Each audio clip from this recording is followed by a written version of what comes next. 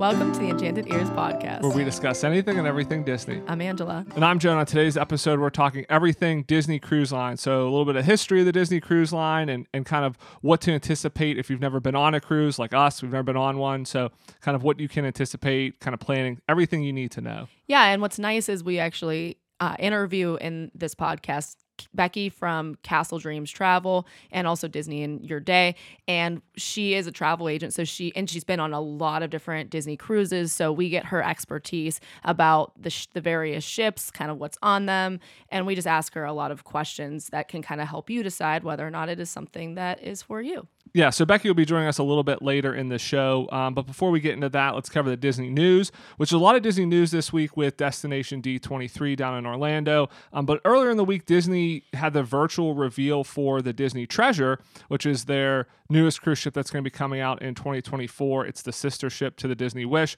So a lot of this stuff is similar to what's on the Disney Wish, but some of the differences, some of the new things the Treasure will have, for instance, instead of the Frozen dinner show, they're having one based on Coco. And the Treasure is actually going to be running a 7-night itinerary. So you'll eat at the Coco restaurant over 2 nights, which I think this is interesting because since you're going to be eating at the same restaurant twice, there's a show. Instead of having the same show both nights, it's a continuation of the story. So Part 1 and part 2. Yeah, it'll kind of be, I guess, a cliffhanger, rolling into the second night. So I think that's a really cool thing that Disney does as a way to kind of like keep it fresh and then again, like tie that story. It's kind of like here's the original and then here's the sequel coming after it. Yeah, I think that will be really cool and kind of keep it fresh and interesting. Also, on the new cruise ship, there is going to be a themed lounge based on the Jungle Cruise called Skipper Society, and another one based on 20,000 Leagues Under the Sea. So which I think that's an interesting choice. 20,000 Leagues, not Jungle Cruise. 20,000 Leagues. Yeah, Jungle Cruise makes sense. 20,000 Leagues again. I mean, definitely a Disney property. Definitely a ride over in Tokyo Disney Sea, but not one of their more popular things. So it is an interesting. Well, it's a very old movie. Yeah, it's an older movie. But Walt worked on that. I mean, that tells you how old that movie is. I mean, I think that it has the potential because I think it is more of like what is that called? It's almost like steampunky.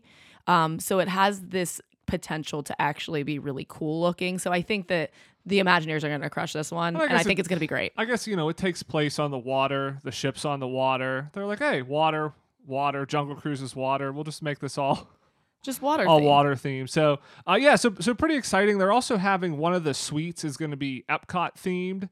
They have these couple massive suites. So on the Wish, I believe one of them's Moana.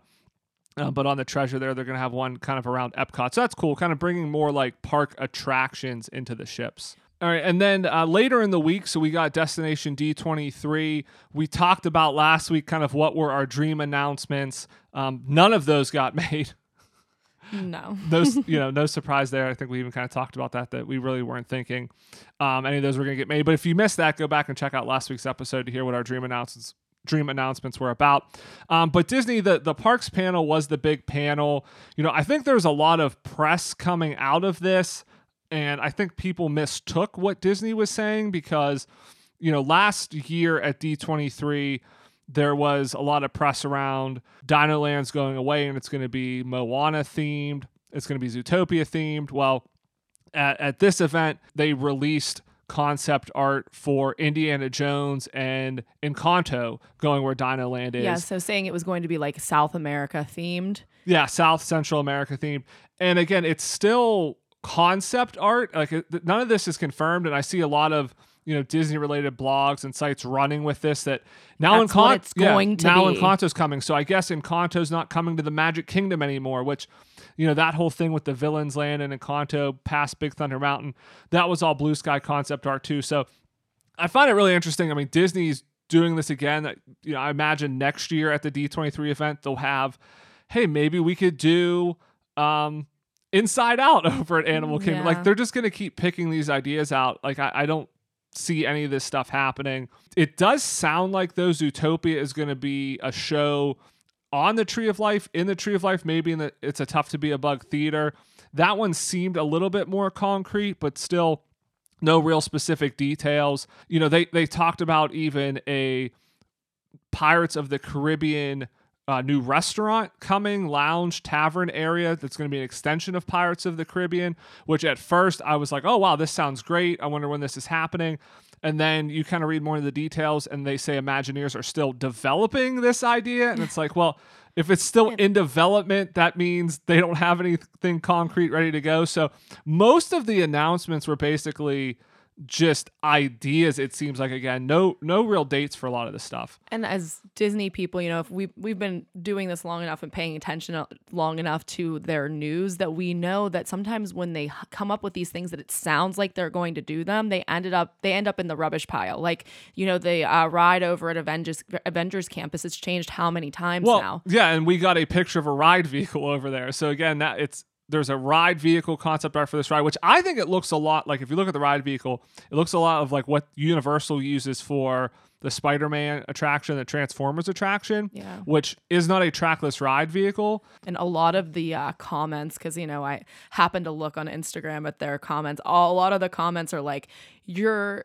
competition got slammed for too many screens, and what are you doing trying to put in a screen? Yeah, it seems like that's what it's going to be. Again, I don't know if that ride's even going to happen. Anyways, because you look at this, and I mean, I was even thinking after all these announcements, like, what about the Pandora attraction that was supposed to go into Disneyland? Yeah. Like, they announced that and then quietly have never mentioned that again. So, yeah, I think, if you're seeing a lot of this stuff of Dinoland's changing, all this stuff's happening at Walt Disney World, I would be very hesitant to believe any of that. Up. Yeah, kind of reading between the lines. It's all concept. It's all in design phase.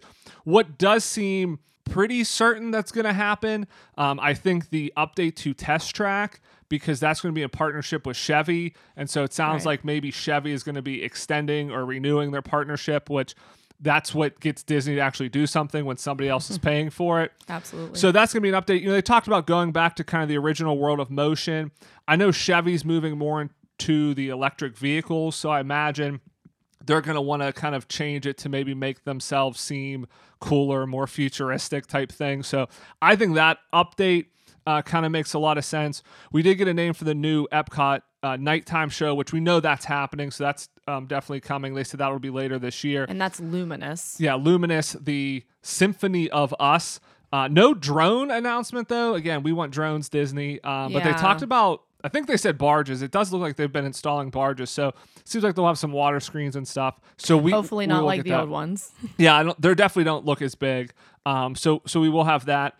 The Moana attraction, the Journey of Water, not attraction, I guess, walkthrough, attraction light. That's going to be opening in October. So we got an opening date for that. And then this Figment meet and greet is now happening at Epcot. When I heard they were doing Figment, I thought this was going to be like the old Figment Dreamfinder thing where it was Dreamfinder and Figment was like actual size. It is a person-sized Figment. And you talked about this. I was going to say, let's rewind the tapes here and talk about how Figment's freaky. Yes. Now, let's go ahead. I'm 100% with you. I don't want a giant 5 to 6 foot tall Figment. I don't like this. A lot of people seem very excited about this, though.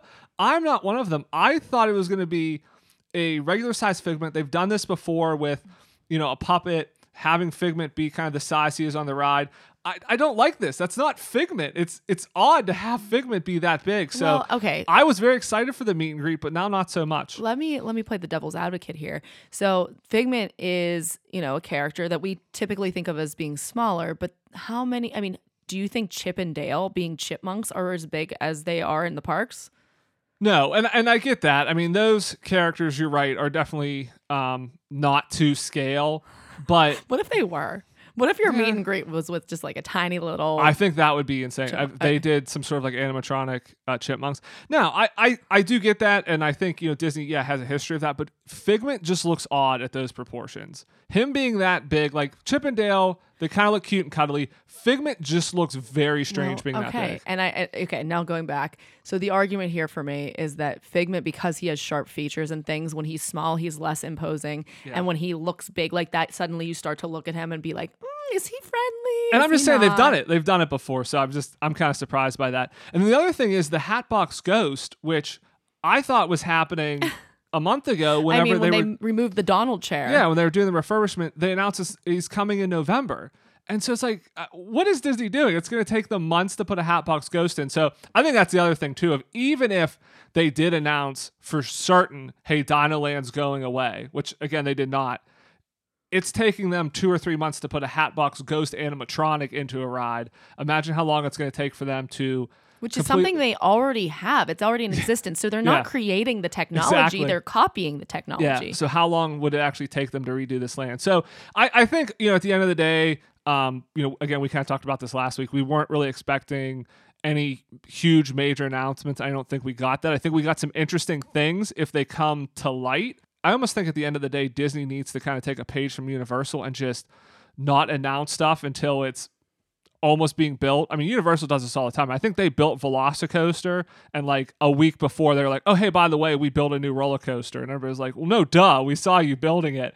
But like, they will not acknowledge anything until it's basically open and named. So we know Epic Universe is happening, and we know Nintendo, we know Universal Monsters, we know a lot of lands, but I'm not even sure how much Universal's actually confirmed that like Nintendo's going to be there. So Disney kind of maybe needs to take a page out of this, because it's getting a little frustrating, them just randomly announcing all this stuff and none of it ever happening. Right. I was going to say it actually creates an interesting, different kind of hype machine, because, whenever you go on, we watch a lot of YouTube videos, and there are YouTubers that spend a lot of time picking apart, getting like aerial images and things. People get hyped about Universal. Over at Universal and saying, oh, this is what they're doing. This is what it looks like. These are what the plans seem like that they are. And so they're really speculating. So Universal lets them do all the speculating, whereas Disney does the speculating themselves, but then lets like everybody down. It's like a parent saying like, we're going to go get ice cream. And then they'll be like, oh, sorry, we're too busy. And then the kids are left in the car crying like, I want ice cream. Yeah. And I'm sure Universal cancels a lot of stuff too, just like Disney. But we don't know. I'm sure, they have a lot of ideas.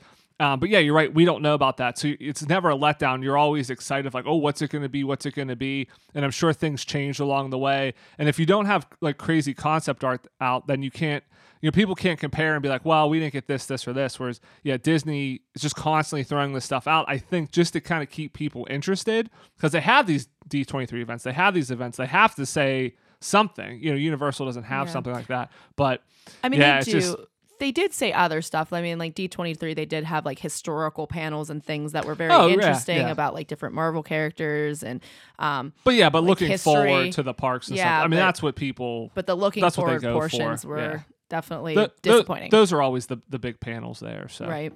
All right, so moving into our main topic. So we're going to do a little history of Disney Cruise Lines here, just to kind of give a little bit of a background. And we'll be having Becky from Disney in Your Day and Castle Dreams Travel join us a little bit later. And if you are interested in booking a Disney cruise, we've mentioned Becky before, and she is our official travel partner here. So if you're looking for a travel agent and you're looking to book a Disney cruise, be sure to reach out to Becky. Her email is beckig@castledreamstravel.com.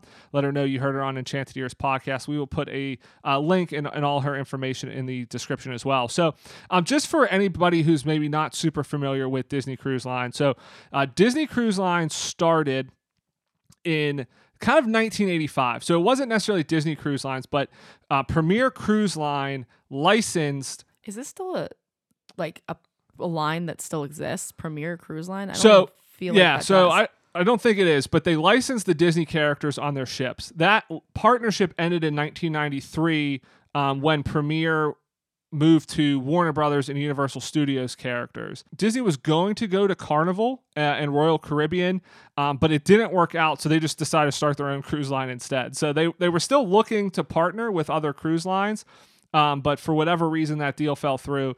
So they decided to go their own cruise lines. And so Disney Cruise Line was officially founded in 1995. And then the first cruise ship didn't come online until 1998. So that was the Magic. And then the Disney Wonder was the second one that came on in 1999. And Disney has done this, kind of throughout their history, where they basically order and build 2 ships. So they kind of have sister ships as they do this. So there's 5 ships total. Then when the Treasure comes online next year, that'll be the 6th one. So you have the Magic and Wonder, the Dream and Fantasy, and then you're gonna have the Wish and Treasure. And then we also, speaking of kind of Destination D23, they talked about the Disney Adventure, which is gonna be the 7th cruise ship. So they announced that name. And what's interesting about that one is that's not one that they built. So that's one that actually they purchased. So somebody had built that ship. It's like it's a huge cruise line. It's like the biggest ship they're going to have in their fleet. It's, I think, one of the biggest ships ever built. It's going to sail out of Singapore because it was built for that market. I guess the company that was building it went bankrupt. So Disney bought this ship for like pennies on the dollar, and they're going to finish it. So I was going to say, so it is partially built. It is not fully built. It's built. It's not like finished out. So they're going to do that. What's interesting is that one it was designed to have a casino on it. And so there's, some speculation, will Disney keep the casino, won't they? Because none of the Disney ships, and Becky even talks about this, none of the ships have casinos on them, like a lot of cruise ships do. But that one may, just because it's built so big. And I think it's like, if a normal, Disney cruise has a few thousand people on it, I think that's things built for like 10,000 people. It is a massive, massive ship. So I'm going to speculate right here because why not? I feel like keeping with their theme, they can make it like a giant arcade instead.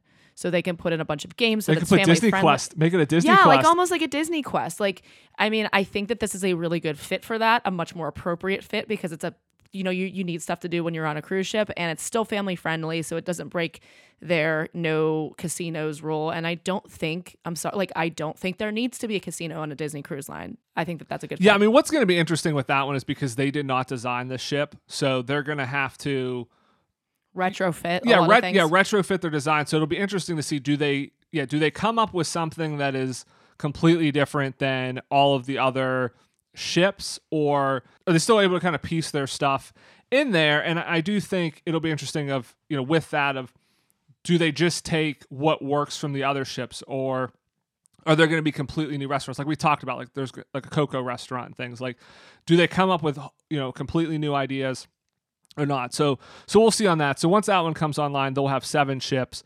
So that's kind of like the only one without a sister ship, and that's why there. What I found interesting in kind of researching this, when the Magic first came online, it actually had yellow lifeboats on it, and all of the Disney ships have these yellow lifeboats. They're very much, at least the early ones, were in the color of like Mickey Mouse. The first couple, kind of that color scheme. So they had yellow lifeboats, but it actually. Lifeboats on ships are supposed to be orange, so Disney had to get a waiver of international maritime rules to make their lifeboats yellow, which I think is just incredible. This is a crazy concept that Disney was able to obtain, like special waiver so that they could have a different color lifeboat. But I'm wondering, I mean, it just goes to show how influential they are. And attention to detail. Like, I feel like most people would just be like, oh, they have to be orange. Okay. And they're like, well, orange doesn't go with the whole kind of like Mickey Mouse color scheme we're going for. We need to do yellow. And it just like the hoops they probably had to jump through and the amount of time they spent getting this waiver to do this was probably incredible. Again, just to make it, to your point, like aesthetically pleasing in their color scheme. Just amazing. All right, and the last thing I want to mention, and this is kind of a cool detail, is that for each ship, they have like a character or a person kind of christen the ship, and they become basically the ship's fairy godmother. So the first ship, the Magic, had Patty Disney, who was the first wife of Roy Disney, which was Walt's nephew. So not his brother, but Roy E. Disney, Walt's nephew. So she was the first fairy godmother. The Wonder had Tinkerbell. The Fantasy had Mariah Carey. Okay. And the Dream had Jennifer Hudson. Okay, so we have to pause here because it is mind-blowing to me that there was literally like a real person, fictional character, real person. Like, we are really blending everything together here when we have Tinkerbell. We throw Tinkerbell into the mix, basically. Yeah, you had Tinkerbell in there. I think it's interesting, too, that you had like a Disney, somebody from the Disney family as the first one, and then they kind of went with like celebrity after that. So the Wonder had Tinkerbell. Those were the first 2 ships. But then the Fantasy and the Dream, you got like celebrities there. You got Mariah Carey, Jennifer Hudson. So again, I think as Disney grew, they're like, hey, we kind of need some bigger names. What I think is really nice, the Wish actually had godchildren. So they actually dedicated the Wish to all of the Make-A-Wish children. So that's the only one that doesn't have a fairy godmother, because they have all the godchildren of the Make-A-Wish children, which I think is a really like nice touch there. I can't comment right now. Yeah, I mean that's a really cool thing. I think that they did there. That's so sweet. So we'll see who will be for the treasure, because I'm sure they'll have someone as well. So. I I hope that's the first Godfather, and I hope it's Captain Jack Sparrow. It's perfect. That would be perfect. Yep. I mean, I will say, I mean, that one is kind of, Peter Pan and like Captain Hook are like the imagery on it. So it is kind of pirate themed. Yeah. So potentially, you could go that way. Right. And then one other thing I want to mention before we bring Becky on, because we didn't talk about this when we talked about her, but after we were finished recording, we brought this up. But there's this thing called fish extenders. If you go on a Disney Cruise Line, and our friends were talking about this, and I thought they were like auto-correcting Wish, like Wish extenders, but there is a thing called fish extenders. And what it is, if you're interested, you can kind of look it up more if you're going on a cruise. But basically, if you're in like a Facebook group, you get in a group, basically you put something on your door and everybody kind of buys little gifts. So you get in like a group that you then everybody buys gifts for each other, and you kind of just like leave little presents for the people in your group on the doors. But it's called fish extenders. It's a real thing. We kind of thought it was like some sort of made up thing. Yeah, they also, I think, from the older ships, they were actually like the doors They had were like fish. Yeah, so you hang them off so of that it was called a fish extender because you were making the fish bigger. It's almost like you put a stocking out there and you get like presents every day you're on your cruise. So yeah, we talked about that after we finished recording, but I did want to mention that because I think that's a cool tidbit and something that if you're new to a Disney Cruise Line, you would not know about, but I think it's a really cool thing to do. So if you are going on a cruise and you're interested, like hop on a Facebook group, find your voyage, look for fish extenders, and then you can find it. So without further ado, let's bring Becky on to talk more about what it is like to be on a Disney cruise. All right, Becky, welcome back to the show. Thanks so much. I'm glad to be here. So you have been on the Disney Dream, Magic, Wonder, and Wish. So most of the cruise ships here, I guess, could you maybe give kind of like a brief overview, maybe which one's your favorite, some of the highlights of the different ships? Sure.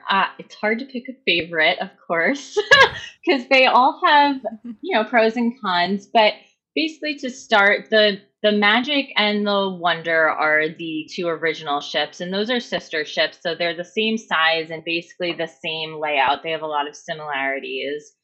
I really enjoyed the Wonder, partly because they've done some updates and refurbs in the past, 5 or so years to differentiate them a little bit more. So they added more different theming. So the Wonder got a Tiana themed restaurant, and the Magic got a Rapunzel themed restaurant. So I love Princess and the Frog. I thought that restaurant was really great. They had like a jazz band playing and an actress as Tiana that sang and walked around and met with people. And that was really, really cool. I mean, the Tangled restaurant was great too. But there were some like theming elements that I really liked on the Wonder between those two ships. But then you have the Dream and the Fantasy, and the Fantasy is the only one I haven't been on, and they're a little bit larger. The Dream was the first one I ever did, so that was kind of my point of comparison for everything else. I really like the Dream. I think it's a good, like, it's in the middle, right? So it's not too big, not too small. That's the one thing. I was gonna say, you're kind of starting right in the middle. Yeah, so you kind of like go up from there, and a lot of them have, a lot of similarities between all of them. They all have 3 main dining rooms that you rotate between that are included, and then 1 or 2 sometimes extra charge fancier restaurants. They all have, the big stage performance area, but they have shows that are unique to that ship. So one has like a Little Mermaid show, one has a Tangled show, one has they change them sometimes too, so I'm not sure 100% what's on right now, but I think one's Beauty and the Beast. So kind of like very similar styles, but then they change things to make them unique. Have you been on other cruise lines? I have not, no. I have only been on a Carnival cruise when I was in 8th grade. So okay.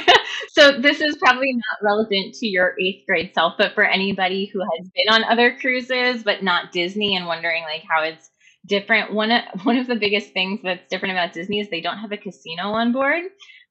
They want to keep things, family friendly as much as possible. And so that's often a fairly big deal on other cruise lines is the casino, and it's a, love or hate it sort of thing for people. But you won't have that on a Disney cruise. They have much more that is family oriented, I would say. And then just going back to the differences between the ships, of course, then the Wish, the newest one, is the biggest. That's what I was going to ask. What was that like being on that ship? Because that is the largest ship they've ever built. I think the Treasure will be the same size as that. Yeah, kind of the same class, they've kind of been building them in pairs, sister ships. So the Treasure will be the sister to the Wish. I loved the Wish. I thought it was gorgeous. I thought the detailing was fantastic. I think some people that were really diehard dedicated to like the original 4 ships that they knew had issues where it wasn't the same as with the new. And sometimes bigger. Some people like bigger. You have more options, but it does mean there's more people. It's more crowded. And if you're used to being on the Magic, which is much smaller, it's a different feel, I would say. That's interesting. And I really didn't consider that when coming into this, because I don't know, to me a cruise ship is a cruise ship, and then I'm like over here thinking like, what's their size in comparison to the Titanic? So great cruise ship comparison. Definitely what you want to think of when you're cruising. Hopefully there's nothing. I mean, I know that they have different regulations now because of the Titanic, so I think we're gonna be okay, but still. Yes, I think you'll be good with Disney. Yeah, so I guess like you mentioned the Wish is larger. I mean, how does that feel like in terms of like number of people? Is it, twice as many people, 3 times as many people? And just kind of from your perspective, like, did it feel that much more crowded to you, or like Disney World on a crowded day, Disney World over Thanksgiving? I would say to me, it didn't feel, I wouldn't say it feels twice as crowded or anything like that, even though I don't know the numbers off the top of my head, but I want to say that it probably is close to double. I could just be making that up, but it's definitely significantly larger. That being said, the ship itself is larger, right? You have more people, but you have more space to hold those people. So for the most part, I didn't find it too bad. There are certain things where, there's lots of things happening at the same time, or you have like the shows happen twice during the night. So you can go at 6:30 or you can go at 8:00.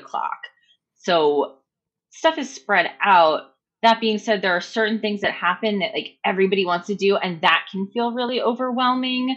Typically the day that you leave, there's like a sailing away deck party where they have like a DJ and Mickey's dancing and whatever else is going on and around the pool, and everybody is on the deck for that. And like that can be a little bit overwhelming. Oh my gosh. That sounds great.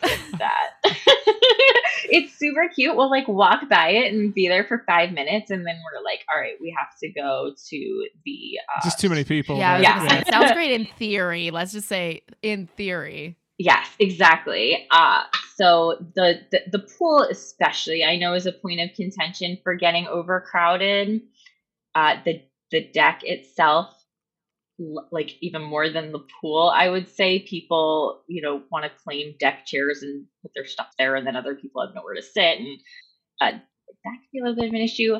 I will say, like, for you two, one of the nice things is Disney does have adult only areas. There's an adult only pool, so like I don't even really bother going by the main pool. Obviously, if you have kids, that's not an option. But it is nice to know that there's adult only areas as well. Aren't there like kids clubs too that you can kind of, I don't want to say dump your kids off at, but like take your kids there, so then you could technically then utilize the adult only pool? The kids clubs are amazing on the Wish. Like I don't have kids, so I don't know the experience for them, but they offer like certain times where adults can tour the kids clubs just to see them. And like there were lines for that because all the adults wanted to see it because it was so cool. The Wish has the Avengers kids area or teen area, right? Is that the one with the slide in it, I think? Yeah. Oh, they have a slide down to their kids area. That's a different one, I think, separate from, there's a Marvel area, there's a Star Wars one. They're so well themed. They're so fun for kids. Yeah, I remember seeing that when they Wow. announced the ship. Some of that coming out. You mentioned like there's shows and there's like 2 shows a night and things like that. I'm curious, with kind of going with the crowds, is it an issue that you won't be able to get into a show, or do they have enough seating that kind of everybody that wants to go can go? Theoretically, they have enough seating. You probably want to get there early-ish for decent seats, but I've never like had an issue Okay. of seeing anybody not able to sit at all. There's some, not great seats, but or especially if you are a family with, 4+ people, if you want to sit together, then Gotcha. that can be harder if you wait till like 10 or 15 minutes before the show. I was gonna say, so when you say early-ish, like a half an hour before? Yeah, I would think like half an hour. To me, it didn't matter that much, and there were only 2 of us, so we would be there like 15 minutes beforehand, and it was Okay. Okay. Yeah, that's good, because that's Mhm. why I'm curious, like how much of it is, obviously there's not assigned seating or anything, so it's like how much of it is planned, how much of it is like, do you have to kind of wait for things? So Yeah, like how early is early? yeah. yeah. And with all the ships, and as the cruise line, as they've added more ships, they've spread out to different itineraries, so they leave out of different ports. So with you being on different ships, you've kind of experienced a lot of them. I know you've done some of the Bahamas, Alaska, things like that. And obviously, so there's, with that comes, different days. Some are 3 days, some are, I think, up to a week. Any kind of like insight or advice on either, picking a port or picking kind of a length of a trip? Like, does that matter more, or does what ship you're taking matter more? I think it really depends on how interested you are in the destination. For many people, often myself included, the cruise itself is the vacation, and it doesn't really matter where we're going for the most part. Okay. Especially for like the 3 and 4 night cruises, I would say, because you're usually only stopping once or twice, and they're usually stopping in the similar, like Bahamas, their private island, Castaway Key.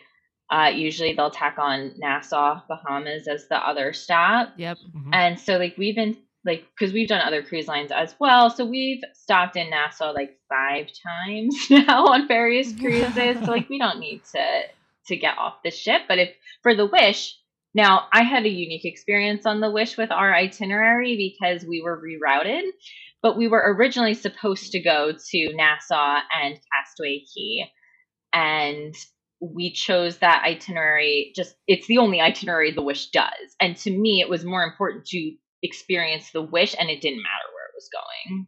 If you don't really care about the location, kind of pick the ship. Mhm. Maybe go with the newer ship if you're really interested in the Wish, but otherwise kind of look at the different locations. The other thing I would say is to be aware that the ships do kind of stick to their specific itineraries.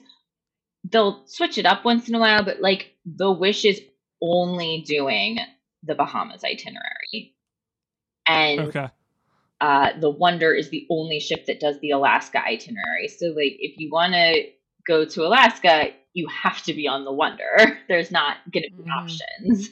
The Wish is also not doing more than 3 or 4 night sailings as of right now. So they're not doing like 7 night sailings. Do want to ask you about your Alaskan cruise, because I think that sounds pretty incredible. But Yes, it you does. were talking about the Wish, and your itinerary got changed. So I think there was either like a bad storm or weather, so they rerouted you. So like how Yeah, did that what work? happened? How did that Yeah, work? so we sailed on the Wish on early November of last year. So I think we left on like November 6th, somewhere around there. So it should have been like probably past hurricane season, but there was a tropical storm hurricane that was coming, and they announced literally last minute. We were in the port sitting waiting to board the ship, and they came around and handed us a letter that said, "We're not going to the Bahamas, we're going to Mexico." Oh wow. Yeah. And because Mexico is a little bit further, we only had one port day. So we ended up with like 2 full days at sea, 1 full port day, and then our arrival and departure days. So where in Mexico did you go? We were in Costa Maya. I can't. This is terrible, right? Because I took another cruise that went to Mexico, and I hate to say, but like, and it was so unexpected that. Let me double check here. Cozumel was with the Wish. Sorry, I went to Costa Maya on a Virgin Voyages cruise. Okay. Yeah. Yeah, in Nassau, just out of curiosity, no, not for my own personal gain or anything. Is there really anything to do too much like in the port? Because we did our honeymoon in Nassau, and we did travel down like toward the port area, and it just seemed like it was a lot of like shoppy stuff, but you'd have to go to the resorts to really maybe do anything. Yeah, that's about how it is in Nassau, I would say. I mean, Disney offers shore excursions that they call them port adventures with Disney. And so you can book something through them that is more of an experience depending, but honestly, compared to other ports, the things in Nassau aren't very different. Like it's snorkeling, it's dolphin experiences, but they actually do take you to the Atlantis Resort for that. There's a lot. I don't know if you're familiar with that in Nassau, but the Atlantis Resort is pretty much, if people get off this ship in Nassau, they're going to Atlantis. And I know that like that particular excursion it's like a couple $100s to do it. It's expensive to go over to Atlantis because we looked. Yeah, I'm not sure if I was going to spend the money on a dolphin experience at some point. I'm not sure I would choose Atlantis to do it. So I guess kind of going back to your Alaskan cruise. So how was that one? Because that seems like that would just be like a phenomenal place to go. Amazing. Alaska was amazing. It was so great. For Disney, they sail out of Vancouver. So we flew into Canada and left from Vancouver. And that was the one cruise where, even though it was a 7-night sailing, and we said we have to get a balcony for this one because we've done like inside staterooms. We did ocean view, but we actually got something on that one that I thought was perfect for Alaska. They have, they call them navigator's veranda. So instead of it just being kind of like an open balcony, it's kind of closed in, but there's a big open, like large porthole. It's hard to describe, but it was nice because it is cooler in Alaska, so it wasn't like completely open. So I really liked that, and it was gorgeous. Like that was the one cruise where it was more about the destinations than the ship, although it was nice that we did get to spend a lot of time on the ship as well. I would say how many port stops were on that one over 7 days? We had 3 ports that we stopped in, and then there's another day, I think it was like the 4th day we were on the ship, that it's not a stop, but they kind of advertise it as location because you very slowly go through like a glacier area. So it's more like, instead of a lot of activities happening on the ship, everyone is pretty much up on deck, and they have, like people kind of narrating what you're seeing and giving you information about the area. And so you spend a good portion of the day kind of just watching and learning about the glaciers. So since the Wish the Wish, it does very short trips. What are some of the must-dos for a short trip? Because you're obviously not going to be able to do everything. I would say for a short trip, I mean, I always want to start by talking about food. So yes, yes, I love it. So you see the smile mentioned on earlier my face right now. Right? That all of the ships have 3 main restaurants, and they rotate you between them. So for a 3-night cruise, you'll go to each of them once. So I would suggest not booking anything extra. They do have like the signature restaurants that you can do one night instead that you would pay a little extra money for, but I wouldn't if it's your first time. Like, I would just experience what's included because they were all really great in their own way. The Wish has the 1923, which is like the Waltz restaurant, but it's got kind of like the history of Disney animation. There's a ton of like sketches and stuff decorating the restaurant. Then they have the World of Marvel, which is a very cool kind of interactive dinner show in a way that's a little tricky to describe, but it is very fun. And then the third one is Frozen, Arendelle, and they do a show with that. And I kind of was thinking, oh, is it just going to be, a little retelling of Frozen, or are they just going to have like Anna and Elsa come out and sing the songs? And it was not completely that, and it was much better than I actually thought it would be, and that was really great too. We love that one. So. Oh wow, That's sounds great. awesome. And now all those they're all dinners, correct? So you're kind of rotating through for dinner. Mm-hmm. Yeah, and they give you a lot of food on cruises.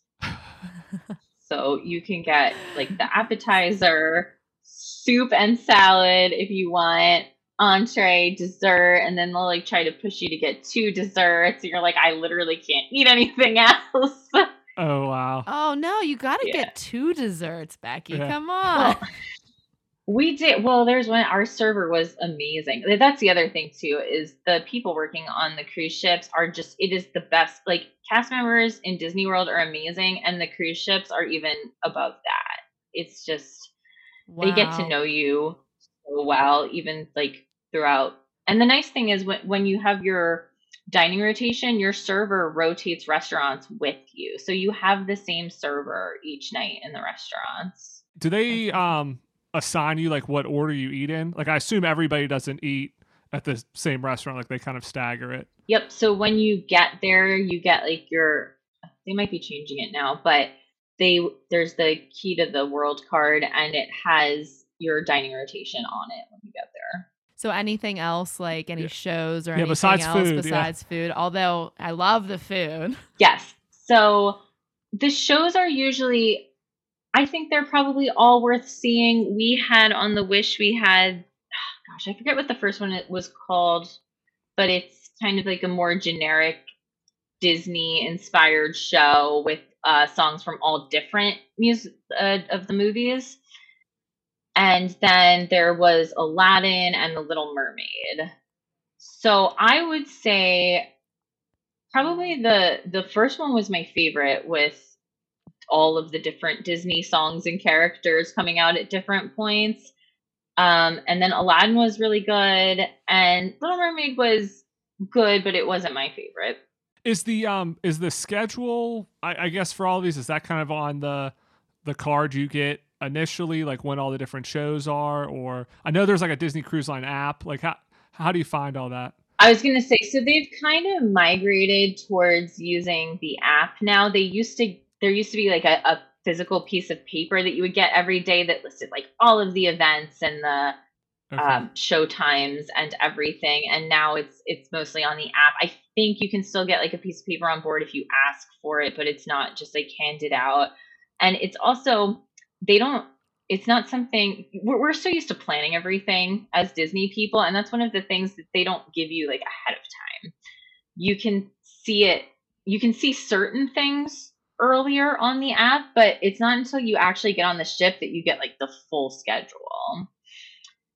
That being said, they don't vary too much cruise to cruise. So you can usually find recent like screenshots of the app that people share on Facebook groups, or there's the Disney Cruise Line blog is really a really good resource for that stuff.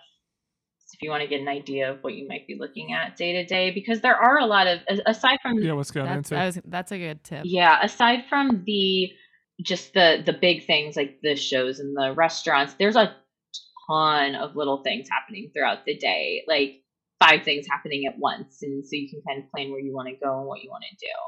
Most of them are included. There's a couple of things that are extra. I'm a big fan of trivia. They do a lot of different trivia games on the cruise, most of which are Disney themed. Different types of Disney trivia. There was like a Disney music trivia where they play a short clip from a song and you have to like write down the name of the song. There was a theme parks trivia one. There's all sorts of different things. We kind of got the side eye after we went to 3 trivias in a row and won all of them. So then we're like, maybe we stop going to trivia for a little bit. You gotta go dominate. It's Yeah. fine. Yeah, that's good to know there's a lot of little stuff. And I guess that kind of leads us into if you're planning a cruise, maybe kind of your point, like that's good to know. You're used to planning. For us, we've not been on a cruise. We're used to planning going to Walt Disney World. You can book everything out far in advance, so that is something that's different. That you're not going to see a schedule until kind of you're on the cruise for everything. There are a couple of things that you can book ahead of time, which are good to know about. You can book your port adventures ahead of time. That's certain ones will occasionally fill up, but I've not really seen that to be a problem. There are a few things that are particularly popular.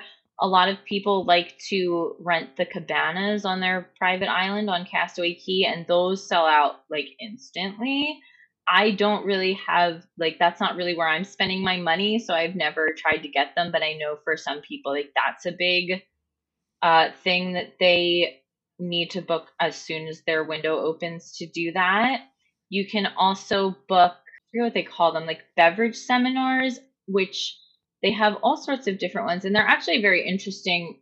If you're interested in, they have like a wine one, a beer one, a champagne tasting, a whiskey tasting, and it's not just like, oh, here's some stuff to try. It's educational, which I've really enjoyed. They're the most popular of those. They offer mixology, and that's where they actually like teach you to make cocktails, and you like make little cocktails yourself, and they like teach you about the best ways to like mix things together and what works and what doesn't. So those are really interesting. I will say, again, that's the sort of stuff that can fill up very quickly.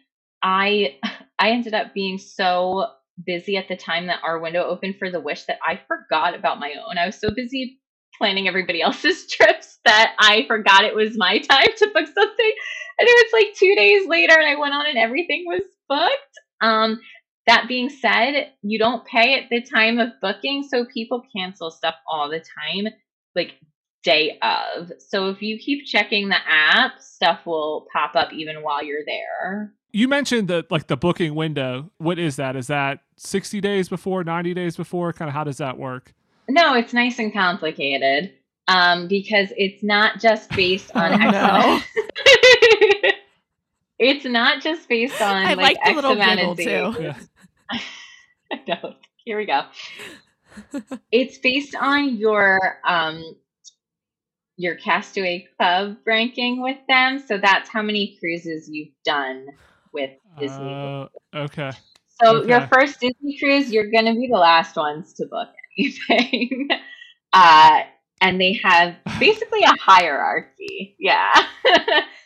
So once you've done one cruise, you'll be a silver member, and then you'll be able to book slightly sooner, but not sooner than the gold or platinum and recently introduced pearl levels. I guess so. If you're doing your first cruise, you're the low man on the totem pole, your bottom rung here. What is your window, I guess, on that? Is that how many days out?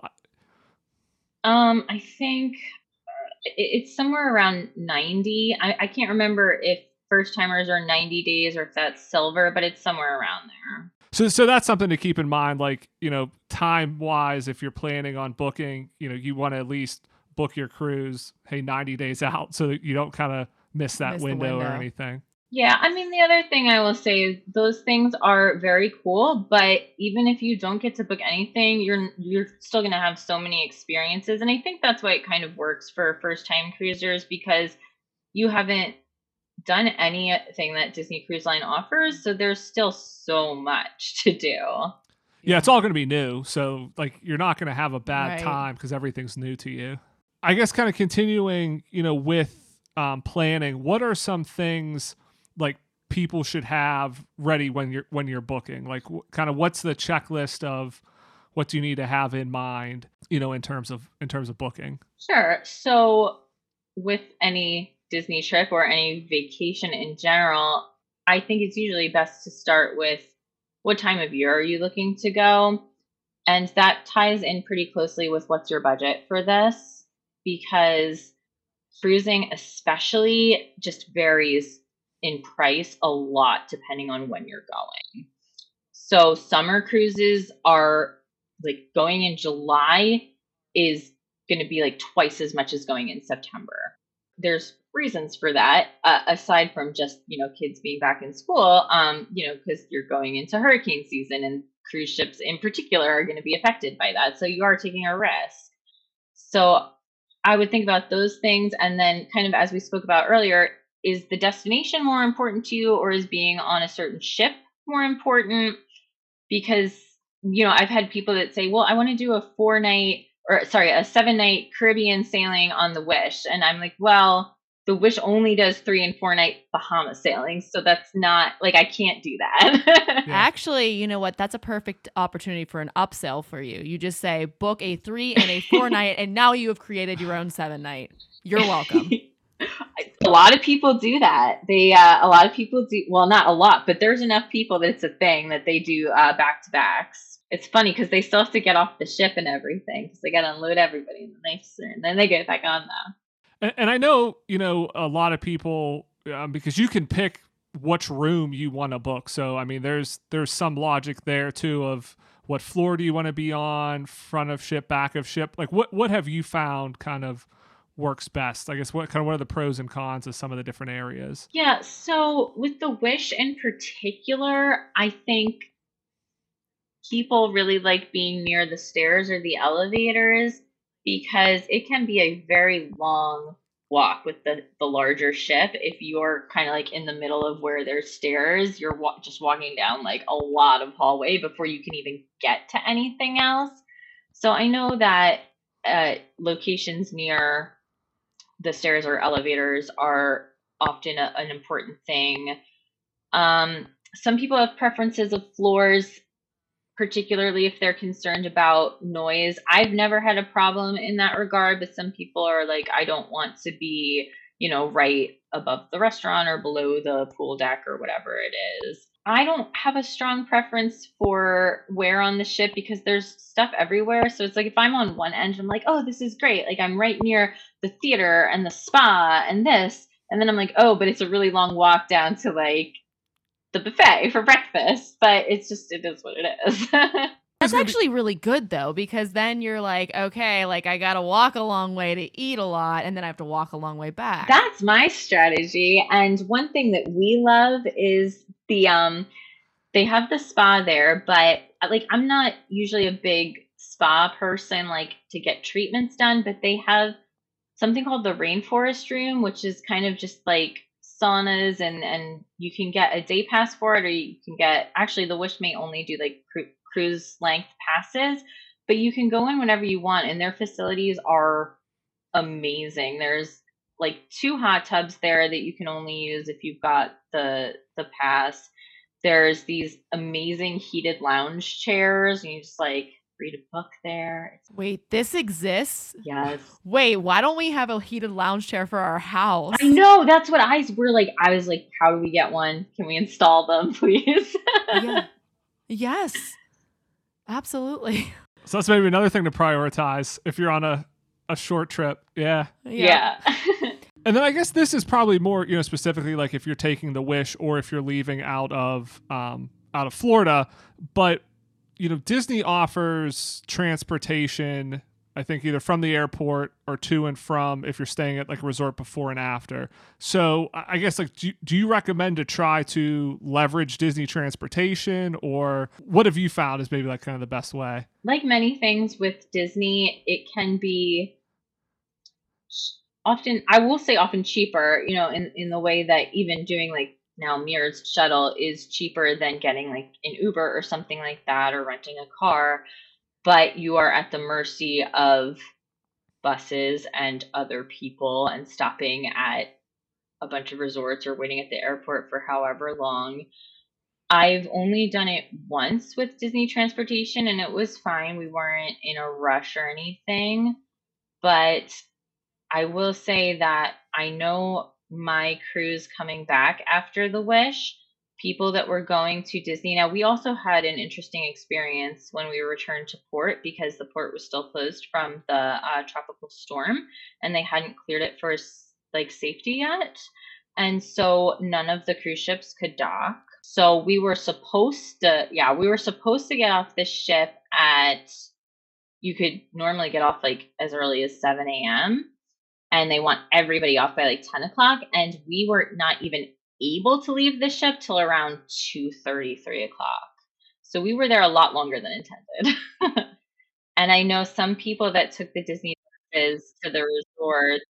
Yeah, so they not only that, but then they were in traffic and I guess, it was just a lot of bad luck and there were so many people that they were stopping at like 5 or 6 resorts and it was people had tickets to the Christmas party and they didn't even get to the resorts till 8 p.m. And so it was very not a great situation. And we were actually we were going to Universal after our cruise. And so we were waiting for an Uber and that was taking forever to come because of traffic. And we talked to one of the Disney people and they said, well, we can get you on a Disney bus right now. And then you could get there and just like Uber over to Universal. And we thought about it and I was like, I don't feel like that makes sense, even if we have to wait longer for the Uber. And I'm so glad we did because I'm like, we could have been on that bus for 3 hours.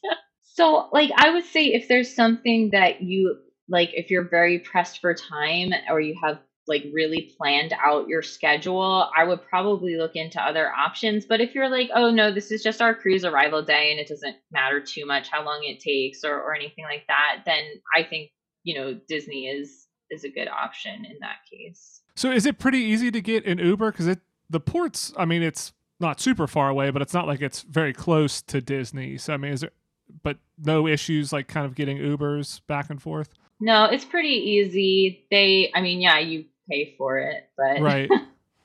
At that point we just wanted to get there. Okay, yeah, because I know, I mean, when we were in Disneyland and then we were trying to go up to Universal, like nobody wants to take that traffic, like we had a lot of Ubers cancel on us and things, so but I guess Florida, they're probably used to going back and forth. I don't know, I think because it's far enough and they make enough money for it, so good. I guess any other kind of tips or planning advice that maybe we didn't cover? I would emphasize again, like how much there is to do. And just like Disney World, you're not going to be able to do everything in one cruise. So figuring out a couple of priorities and making sure that you're able to see and do those things is a good strategy. There's so many neat spaces that like we haven't even mentioned on the Wish that you can discover. There's a couple of bars or lounges that are really well themed. They have the Star Wars bar there, Hyperspace Lounge. Like that was neat to see and have a drink there. They had some really unique drinks and totally like I love that it's Star Wars themed and it's completely different vibe from Oga's, like totally different. and I would say take time to enjoy some of the smaller entertainment. Like some of the best things were just there's piano players and small like singers and performers that'll just play randomly in like lounges or places throughout the night. And like there were some awesome like little shows or singers that I saw that I really enjoyed. There are characters on the ship. They do photos. You line up to meet them. Those can get very crowded and really long lines. To me, it's like how much of my cruise do I want to spend standing on a line? Right. Yeah. So I don't very often. Another just a quick question. Since you love the food too, there are places, are there places like in between meals if you're like, I didn't eat enough in the meal and I am so in need of a snack right now? And then also if there are there any snacks that you've tried that you're just like, oh my gosh, you have to try this. It is so delicious. Yeah. So there are a couple of really good good places. So up on the pool deck, they have Marceline Market, which is where you have the buffet for, breakfast and lunch. And lunch is open for a fairly long time, so you can also just go in and get a snack. But the pool deck also has a number of spots outside that have kind of quick foods. There's a place that does like burgers and fries. There's a pizza place. There's actually a salad place. And then there's soft serve ice cream, which is really good. They do not just vanilla and chocolate, but they have fun flavors that change. Like there's like strawberry and banana and other stuff. And that's all included. There is, however, a place that you do have to pay a little bit extra for, but it is called Joy's Sweets and Treats or something like that. It's Inside Out themed, and it has like cupcakes and pastries and also like fancy gelato. That was really good ice cream. They also have room service that you can get pretty much anytime. I think it's 24 hours, so you can get snacks any time of day. So come hungry and just do laps around the ship just to burn it off in between meals. I should say for you too as well, including Mickey bars. Oh, nice. Yes. So exciting. Yeah. I think that maybe we're gonna have to keep like a How body many can we count eat? on Yeah. the amount of Mickey bars Joe eats. I think you should. All great, insight, Becky, and planning tips. And if any of our listeners are interested in booking a cruise and they'd like to book through Becky, you can reach out to her at BeckyG@CastleDreamsTravel.com. We'll put her email in the description as well. But thanks, Becky. Thanks for coming on again. This has been great. Yeah, thank you so Yeah, much. absolutely. And I'll also mention quickly on my blog, DisneyInYourDay.com, I do trip reports for all of my cruises. So I detail what I did every day of the trip, and you can find that for all of the ones I've done. I am posting the last one for the Disney Wish this week. So that'll be done soon. So if you want to kind of just see what like a day-to-day looks like for one specific person with my tastes, then you can check that out too to see what I did on my cruises. Great. That's We'll link to awesome, that as well. So if you're interested, if any of our listeners want to kind of get more detail on specific itineraries. So thank you. Yeah, you're welcome. All right, so that wraps up our show for this week. Want to thank Becky again for being on. Again, if you're interested in booking a trip with Becky, we'll put her email in the description, but it is BeckyG@CastleDreamsTravel.com. I want to thank everybody again for listening this week. If you've not done so, please leave us a rating or a review. Subscribe wherever you get your podcast. It really helps, and we really appreciate it. Thanks for lending us your ears. Have a great week, everybody. We'll see you here next Monday. Bye-bye.